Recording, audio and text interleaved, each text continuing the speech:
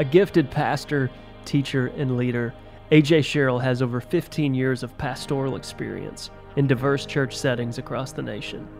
He's the author of Enneagram and the Way of Jesus, Quiet, Hearing God Amidst the Noise, and his latest book, Expansive, Stretching Beyond Superficial Christianity. A.J. holds 2 master's degrees in theology and a doctorate from Fuller Theological Seminary, and is currently lead pastor at Mars Hill in Grand Rapids, Michigan. He joins us in this conversation today as we talk about his latest book, Expansive. Hi, I'm Ashton Gustafson, and this is Good, True, and Beautiful. Hey guys, welcome back. Hope you are doing well. Super excited today to have back one of our good friends, A.J. Sherrill from Grand Rapids, Michigan. A.J.'s been a guy that I have watched from afar, and just we've never met in person, but I can tell you the way he leads his life, the way he navigates his days, the way that he leads the people that he's been entrusted at Mars Hill. It's just been a beautiful thing to watch. And so out of his spirit of generosity, he said he would come back on and chat with us today. He's got a new book out called Expansive, and we're going to chat about that. But that being said, AJ, welcome back. Hey man, round 2 with Ashton Gustafson. What a privilege. I'm pumped to get this crossed off my bucket list. Yes.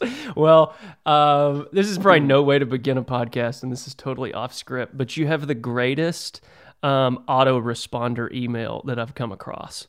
I showed this to my wife last night, and I was like, I would give anything to be able to have this as my autoresponder. And she goes, I don't know how amazing. long I can keep it. I haven't been pressed on it yet, but I'm going to go as long as I can before my elders make me take it down. Well, in short, for our listeners, I won't read it verbatim, but it basically goes, hey, I'm doing good and necessary work in the world, which means I'm not going to check this thing every 5 minutes.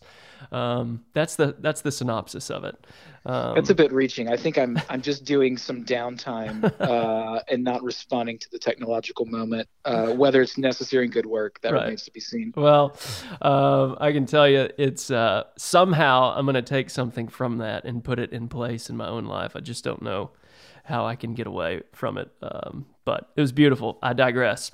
So what's new in Grand Rapids? We've got you. How long now have you been at Mars Hill? Is it about almost 2 years, year and a half? How long you been there?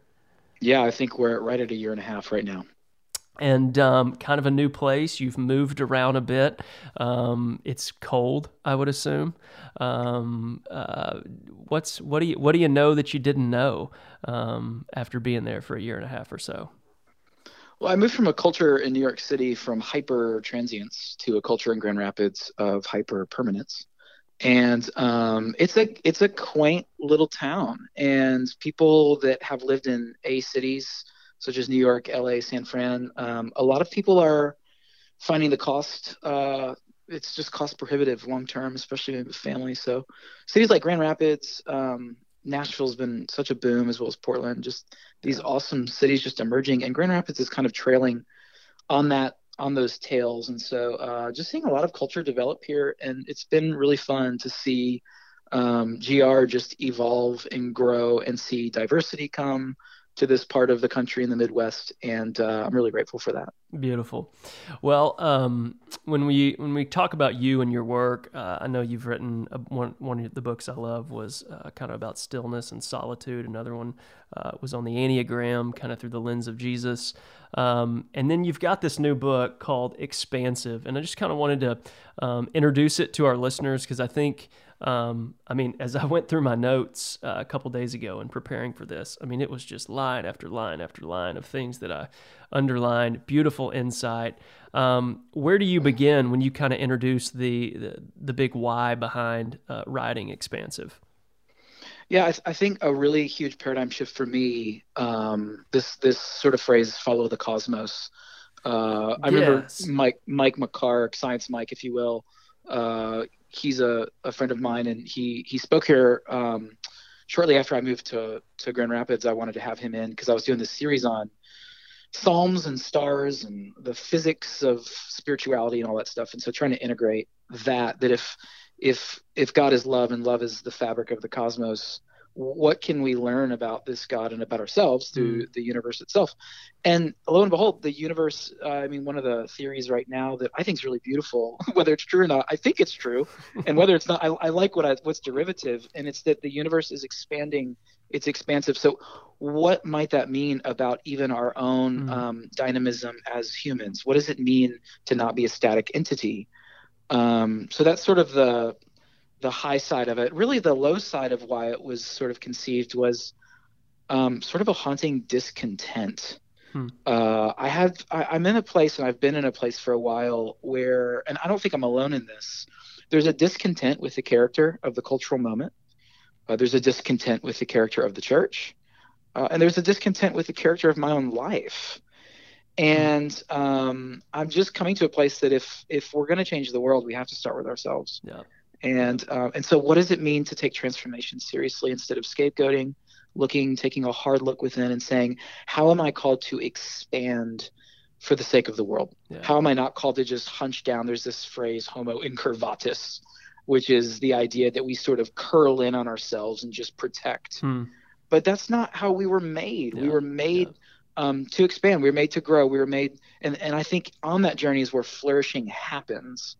So I'm interested in that. And, not only is the universe expanding, but the degree, the rate at which it's expanding is right. is multiplying, which is a whole nother mind-blowing thing. Yeah. And I love that. You tweeted that sometime in the last week or so, that follow the cosmos or something like that. Forget who said it, but that sure does create a beautiful posture, which this book is about. Posture, I think. I mean, your tone really is how you're going to be in the world, and I think it came out of, is it the values of Mars Hill? Hold my hand there as you kind of, because it's about these 7 directions, movements, postures, those being inward, upward, withward, outward, backward, forward, and downward. This wasn't something that you necessarily showed up with at Mars Hill. It was kind of the values that they had, and maybe your time walking with those values. Yeah, I mean, I've been really transformed. It's given me handles to take a real honest look at my life and say, okay, where am I nailing it? And that has a lot to do with personality. It has a lot to do with background and experience. And then where am I not nailing it? Where do I omit transformation? Because for some it's easy to go inward and be in solitude, and you just kind of reject withward, which is the idea of community. For some it's easy to do upward, and like worship is easy for you, and transcendence. And for others it's easy to omit something like pick one of the directions, outward, where you neglect the poor. And so these directions are annoying. and they sort of remind us that, whoa, I have so far to go. And I'm asking questions like, as a pastor, as a priest, is how can the church in the 21st century be less harmful and more helpful? And I think that has a lot to do with taking a deep look within and doing something about it for the sake of the world. I think we have a character problem, right? I mean, have you read the headlines, especially about the church and the state of the church? But we're not called to despair. I think we're called to be dynamic and not static. So it's expansive, you might say. Yeah. And you kind of begin the book with the conversation of humans being made in the image of God, and these 7 directions, these 7 postures, they are the way in which we transform into God's likeness. Hold my hand on that, because I think sometimes some people have some confusion here of image and likeness. I know Richard Rohr this year is sending out his big conversation is about image and likeness, but we're all made in the image. The question about transformation is becoming, Christ-like. Walk with me on that. Yeah, I mean, I borrowed a lot of my ideas from just being immersed in Eastern Orthodox theology years ago. Particularly with the doctrine of theosis, which we don't have to digress into that. But essentially, I found these brilliant Eastern thinkers that frame the conversation that we basically we're complex as a species. Humans are beautiful, and humans are broken. And what we share in common is twofold. Number one, we have God's image and should be treated as such, all of us. Yeah. but number two, we're in search of God's likeness, and that this search is the meaning of life. This quest to reclaim what's been lost and forgotten and needs cultivation, I think is this idea that if we have the seed of God's image within us and we present that image wherever we go, how do we also transform into that likeness? It's almost like growing into who you already are. And so I'm interested in that because, so much of church life and spirituality today, it basically comes down to this. At the end of the day, the last two talking points are do more and try harder. Yeah. And so this is sort of an invitation to say there's actually what you need is already planted within who you are. It's in your DNA. And so how do we become it's available who we already are? Yeah. Now, would you also say that this transformation into likeness, this is a conversation I've been having with some friends, is the litmus test of this the fruits of the Spirit? Because a lot of the religious food fights happen, right, over what do you think about this and what do you think about that? And I've found a very healthy place for me to stand in a lot of what can be quote unquote hot topics is, am I becoming more loving here? Is there more goodness happening here? Is there more kindness going on? As we are called to this transformation, would you say that that's a good place to go? If you're wondering what does transformation look like, hopefully it's pointed in this direction. Yeah, this is a bit controversial. I've never seen more angry peacemakers. Not like a good Jesus turning table anger, like more of like a self-righteous scapegoat anger than I have in the last, I would say, year.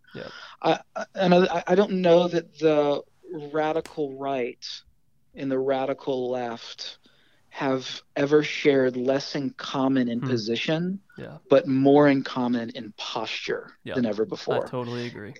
It's like, agree with me or else. Agree with me on my issues, and if you don't, then you're going to be villainized and I'm the victim. And there's some of that I get, where there's oppression and dehumanization, and that stuff needs to be called out. But it seems like we're in an issues-centric moment where we're just continuing to diversify ourselves and create insiders, outsiders based on issues that are significant. But maybe not central to saying, are you or are you not the image of God? And what if my first step toward everyone is toward you and not away from you based on your opinions? I think opinions are easy. I think formation is hard. You wrote that this is about radical intention. These postures are about approaching your days with intentionality. And I loved this quote. You said, it's not about earning, but it does require effort. So when you talk about these postures, these 7 directions of leading an intentional life, what do you mean it's not about earning, but it does require effort? Yeah, again, and that's a Dallas Willard. That's a Dallas Willard quote, where again, it's back to the image. Is that it's the image of God is in you, and I think one of the things that's helpful is to put ourselves in an agricultural framework, which is really hard in a sort of a post-enlightenment industrial world. I'm constantly trying to remind myself first, and then this little community I'm a part of, that we are soil. We are not machinery. That's good. And so that gives you permission to be on this journey of this quest for likeness. But also it says like, hey, listen, we're not just soil, but we're also farmers, and we need cultivating. And so what does it look like to pay attention? What does it look like to water and to soil and to prune? I was told my wife and I love to travel to wineries and to wine regions. And I was told at one wine region in Virginia, where they make really good Viognier right now, that it takes at least 16 years to produce a kind of quality grape that makes a drinkable wine. Wow. And I'm just thinking like, wow, like imagine the vision you have to have for your life and for that kind of a sip, that you would be willing to invest and prune and cultivate and till for 16 years in order to produce something worthwhile for the world. And I think it's that sort of thing, is a radical intention of focus. I mean, we love seeing everybody best in class. Like, whether it's Roger Federer's serve, Yep. like that took place in the dark with so much effort for him to cultivate that kind of artistry toward the game of tennis. That's right. Yeah. Yeah, that life happens in the hidden, in the unseen moments, in intentionality, that it's process. There's time, there's process. Of course, must be patience. And even just the whole metaphor of garden and tilling the soil. I think if we can hang out near those metaphors, we'll be patient with ourselves and everyone else as well. Yeah, and a couple of things with that too, that I think transformation, God uses every means necessary. So like the ingredients of life, conversations, workmates, family, conflict, it's all meaningful. Yeah. For Yep, that that's cultivation, good. That's that good. friction that we experience at times. Conflict is opportunity. And then the last P that I think we've forgotten is practices. Yeah. Having practices that you are going to show up to and know that no matter what happens, I'm going to show up and I'm going to give myself to this time in this way at this place, because I just believe over the course of time, something deeper will be cultivated than if I just live impromptu throughout my whole life, reacting in every way. I think it's the Emerson quote, things happen gradually, then suddenly. I think that holds very true. So each chapter, each of these 7 directions, movements, postures, you kind of break down, you give a story, you cite some scripture, you provide some structure, which I thought was a brilliant way to do this. And then you do end with that practice. You kind of go, okay, now that we've talked through this, here's a way to approach this. Here's a prayer. Here's something to think about this week. Let's kind of waltz through some of these, and not to take too much thunder from the book because I want people to go get it, but the first posture or direction being inward. And again, you wrote a beautiful book on quiet that was about solitude, stillness, and silence. And I wanted to read this sentence or this paragraph because I thought it was brilliant when we talk about the position of looking inward in our lives. You said, there are connections between depth and solitude, clarity and stillness, identity and silence. Sadly, within our increasingly meritocratic world, I totally botched that, many of those connections are being severed, and we are subconsciously compliant every step of the way. We reap what we sow. Rejecting depth, we seek immediacy. Fearing shame, we flee solitude. Snubbing silence, we prefer noise. Neglecting stillness, we've become human-sized fidget spinners. Dude, it's like a home run of writing. Walk with me in what you know about the inward posture. In a world where it's about retweets and @ mentions and likes and everything else, this work back. How are you and the people you've been entrusted at Mars Hill taking on this conversation of inward? Yeah. Bon Iver was my example story for that chapter. I saw him 2 times this last week. It was amazing. It's incredible. Yeah. And I remember learning the story of DR Edison, which was the band that he was in before just catastrophe hit, that gave rise to what we now know as Bon Iver. And, a lot of times, I think we live in such a world where silence and solitude, they eventually catch up to us one way or another. Yeah. And it's in those spaces where I think, just like a soil that's fallow, I think we just assume like winter, we're called to endure it. And if we can endure it, then finally we can get outside again and enjoy the fruit of summer. But even like the winter seasons of life, or maybe we'll call that solitude, or maybe we'll call that depression, or maybe we'll call that whatever, that there's work happening and we're called to cooperate with that work in such a way that that new things can be forged. My greatest aim of the day isn't to achieve, it's to receive. And I could only do that when I put myself in a sort of posture to receive the love of God. Romans 5 has this awesome verse. We often think Romans 5 or the book of Romans is just like a guide to get us somewhere when we die. And it's such a crass underestimation of what I think the mystic Paul's trying to do here, which he says this verse that sort of has been forgotten. It's that God's love has been poured out into our hearts through the Holy Spirit who's been given. Like, I love this water Yeah. imagery of the Yeah. love of God being poured out, not just generally, but specifically into our That's hearts. good. And it's in the silence and the solitude that I think I become most aware that that's happening. Yeah. Pink Floyd, do you remember the art for the Dark Side of the Moon? Yes. Remember that prism? It's so Yes. awesome. Since you brought up the fruit of the Spirit, like, I've been rethinking how we think about the fruit of the Spirit. Like, imagine that, it's love, joy, peace, patience, kindness, goodness, etc. Imagine what if the front side of that prism, that light coming in, is love, Hmm.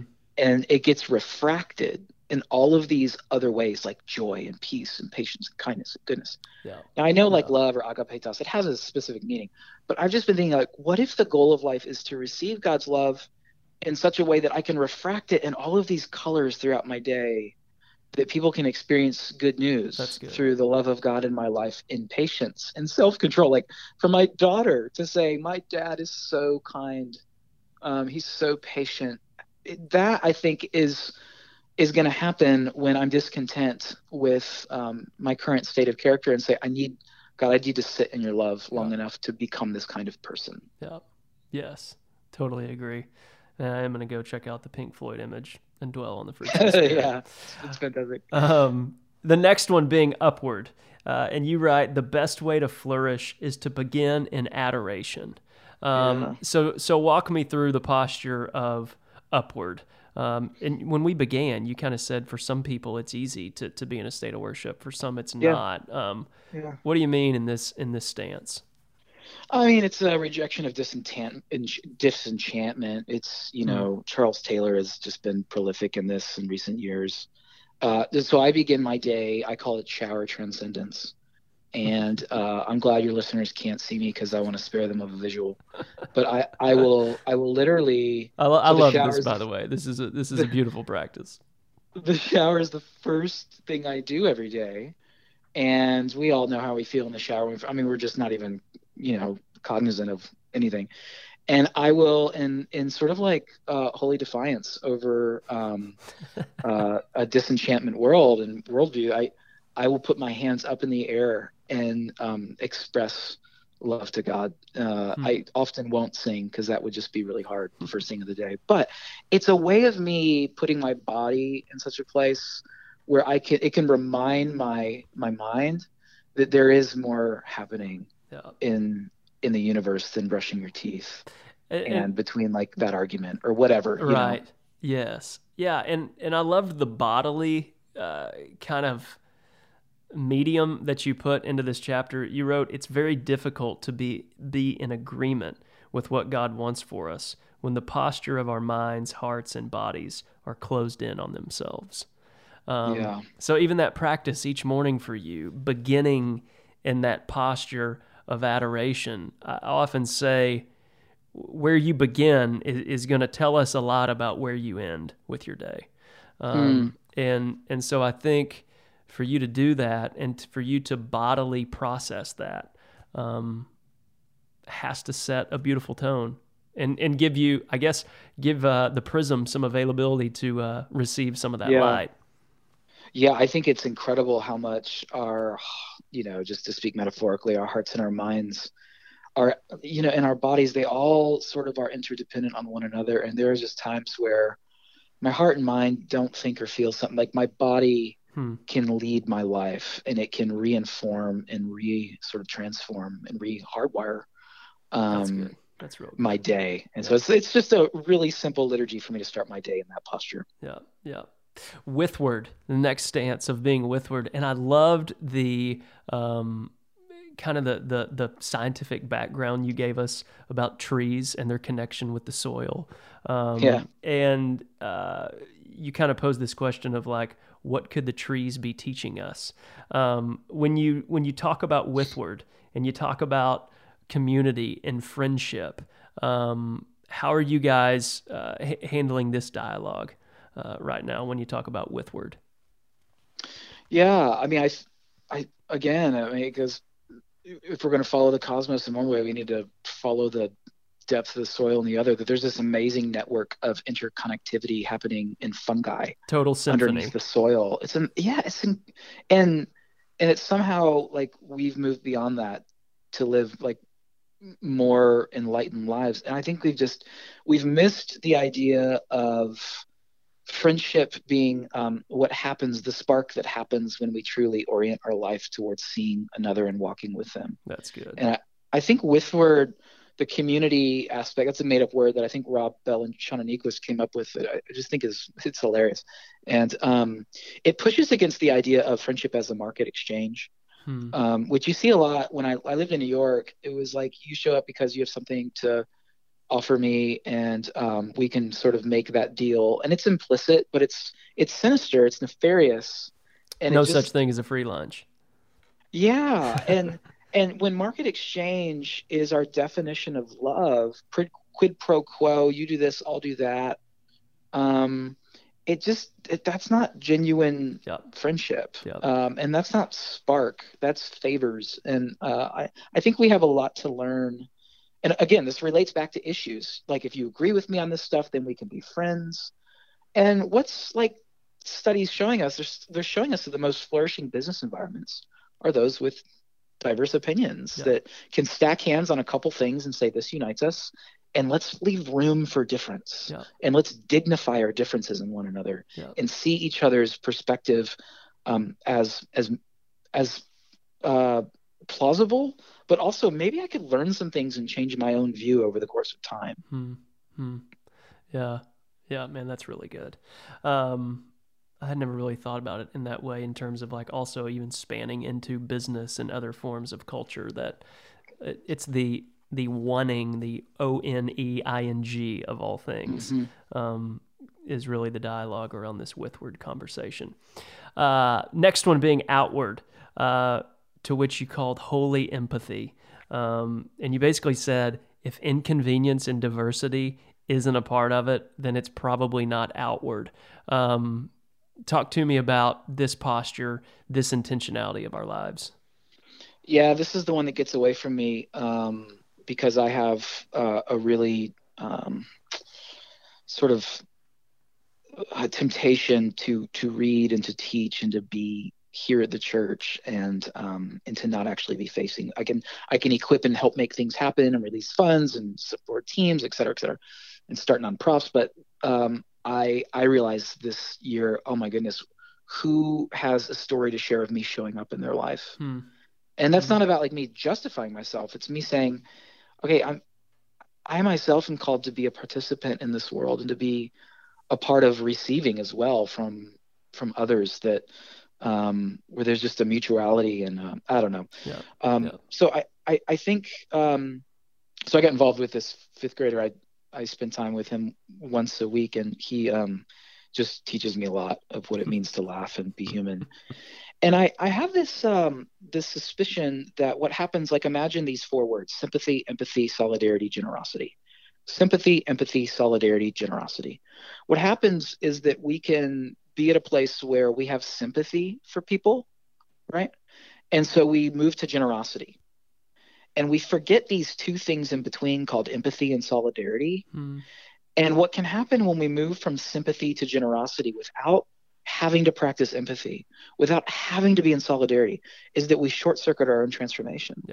So like, you can give to nonprofit, you can cut a check, you can be philanthropic, and yet you can be a real asshole. And so I'm really interested in saying, like, I want to care about I want to care about the problems of Grand Rapids, and I'm a problem in Grand Rapids. So how do we care for one another in such a way that we can be transformed, and that I can be a part of it, and not just a mobilizer, if you will? Without those middle two, does the relationship stay somewhat subject to object rather than? I think so. Yeah, rather than being subject to subject. Yeah, I vow certainly never comes up. It's easy to be very self-righteous when you're cutting checks and when you're on a board, but you're not actually involved. Sympathy, empathy, solidarity, generosity. Man, that's good. That's really good. I hadn't thought about that as we, try to enter those moments subject to subject with people, especially people that aren't like us. But Hmm. if we skip those two, and what were the middle two again? I just want to hear them again. Yeah, Empathy, empathy and solidarity. empathy and solidarity. That's salty. That's really good. Um, Next position being backward. And this was my jam. This was the chapter that I loved. Kind of looking backwards at tradition, kind of my personal journey of discovering some of this stuff that's been available all along, and I just never knew about it. And you wrote that tradition is not to preserve the ashes, but to pass on the flame. I forget who said that, but Yeah, um, Gustav Mahler, yes. the And the and composer. and then this was the sentence that I loved though. It's not so much that God does new novel things, but more that God does new fresh things. Just loved that. So when you talk about tradition, that sometimes we do need to connect the dots looking backwards. Um, how are you guys moving into this conversation of, hey, Hmm. there's some people 500, 1,000 years ago, 2,000 years ago that were doing really, really beautiful, intentional things, and we need to learn from them. Yeah, I mean, we have we're specifically historic. Like we're uh, um, as a church, like not trying to be novel as much as we're trying to be faithful. And Yeah. the pressure cooker of performance and trying to if you're in my position as a priest or a clergy, or if you're a religious leader, it's like it's awful just Mm-hmm. how much you feel like Sundays come around and impress me or else, Yep. and say something I've never heard before and blow my mind, and you realize that's not a healthy diet long term if you're going to stay in this kind of work, Yep. Yep. and it's not healthy for anybody really. So that's where sacraments are really important. It's where liturgies and confessions are important. And so there's a place for those things. There's a rightful place. There's also a misuse of those places where all we care about is, and I call that the trellis, which, I go into in the book. But, um, we're just in a moment where novelty is sort of everything. We need a new iPhone every 10 minutes. Yep. That's the upgrade. Yep. And that's really dangerous when it comes to a spiritual diet. I mean, imagine it being like this. Every spring comes around, and what I say to myself is, oh my goodness, there's the tulip again. How beautiful. What I don't say is, wow, there's a tulip and I've seen that color. Mm. That's so disappointing. Yeah. It's like, no, that in of itself is so connecting and so Yeah. beautiful. Like, why do we have such freedom and generosity toward agriculture and such um, crazy expectations on ourselves Yeah. to produce new things all the time rather than resting in some of the things that, or resting in the story that Yeah. has been told, and the grandfather, the grandmother passing down that beautiful tradition that we can find new contours for it, but there's also some things that we need to find continuity with. Mm. Totally. Where past meets present. Oh, I think yes, absolutely. And in Yep. fact, G.K. Chesterton talks about this with the sunrise. He says like, you know, God, what if God's always saying, "Oh, do it again, do it again," And he says at the end, he says it may be that God has an eternal appetite for infancy, Oh, for we have let's sinned go. and grown old, and our Father is younger than we. It's like, Yes. oh, it's so good. Yes. Yes. The beginner's mind. Never leave it. Um, Yeah, when we've grown weary of the marvel of a sunset, there's something wrong with our expectation. There's yeah. something a bit unnatural about needing lasers in the sky rather than Hmm. the constellations being enough to draw us into awe and wonder. That's a good word. That is a good word. Follow the cosmos once again. Forward, the next posture, the next direction.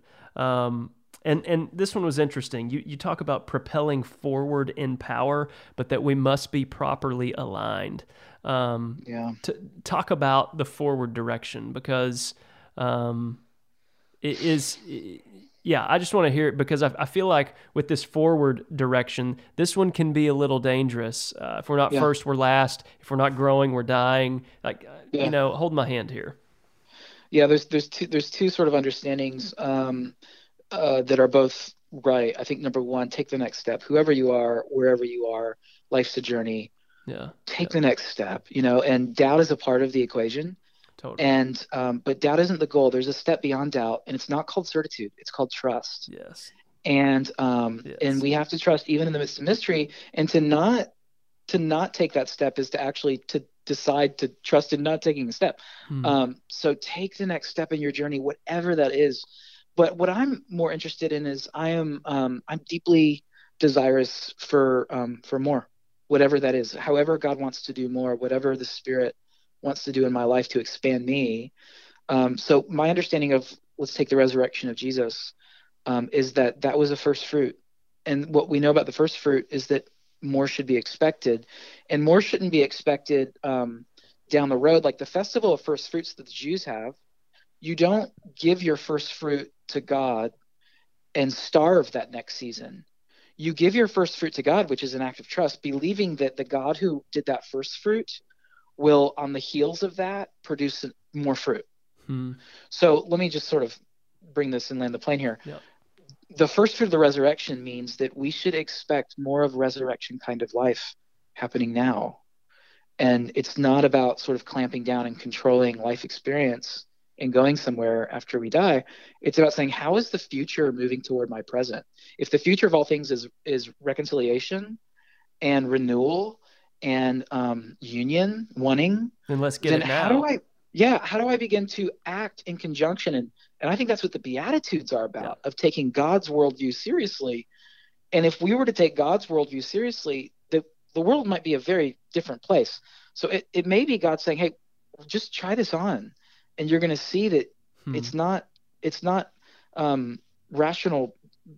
But it's paradoxical. It, Yeah. it will make sense, but some things have to be trusted in order to be understood. Yeah. Fides quaerens intellectum is how the ancients have said that you have to sort of believe in order to understand. And it's not like, you know, Disney, but it is a sense of saying, Right. I think more is happening here than what the sort of modern Enlightenment paradigm has told me, that there is a transcendent possibility in all situations. Yeah. Yeah.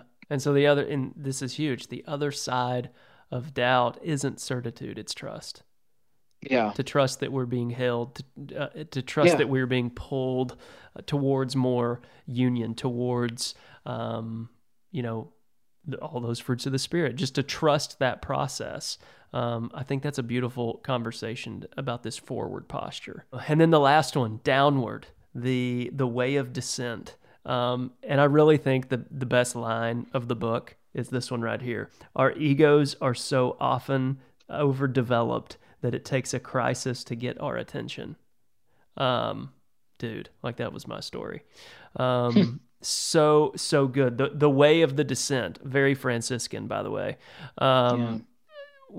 So walk with us in this posture in the world that, this is, to find your life, you got to lose it unless the grain of wheat dies. Yeah. You find it amongst the least of these. How are you guys moving into this conversation?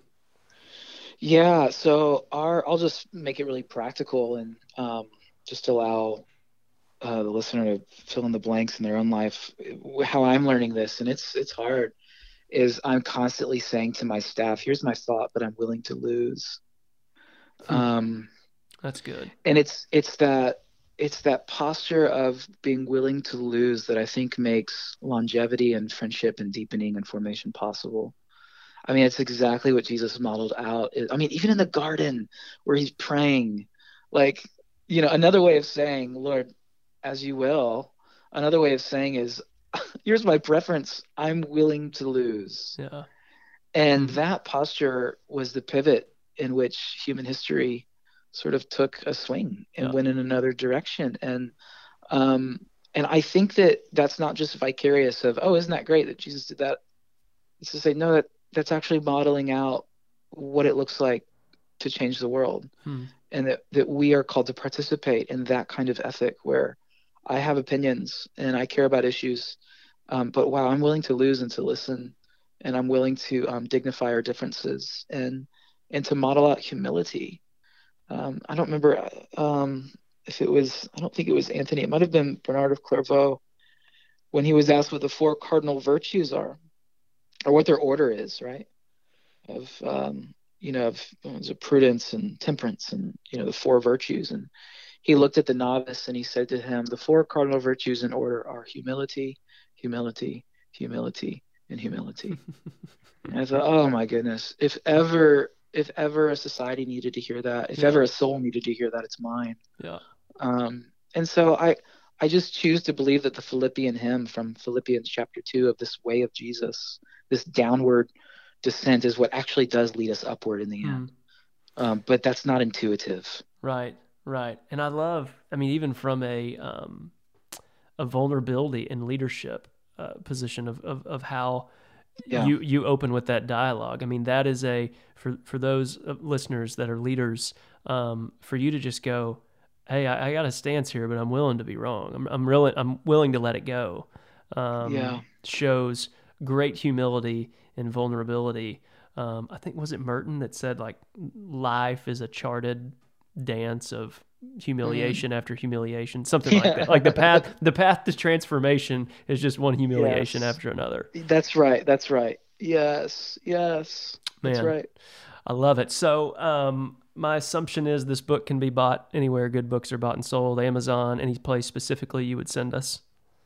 No, this is a self-pub because I wanted my church to have it so that it didn't have to be edited by an outside agency and fit into that script. So you can get it on Amazon. It's probably not going to be at a bookstore unless they've purchased it.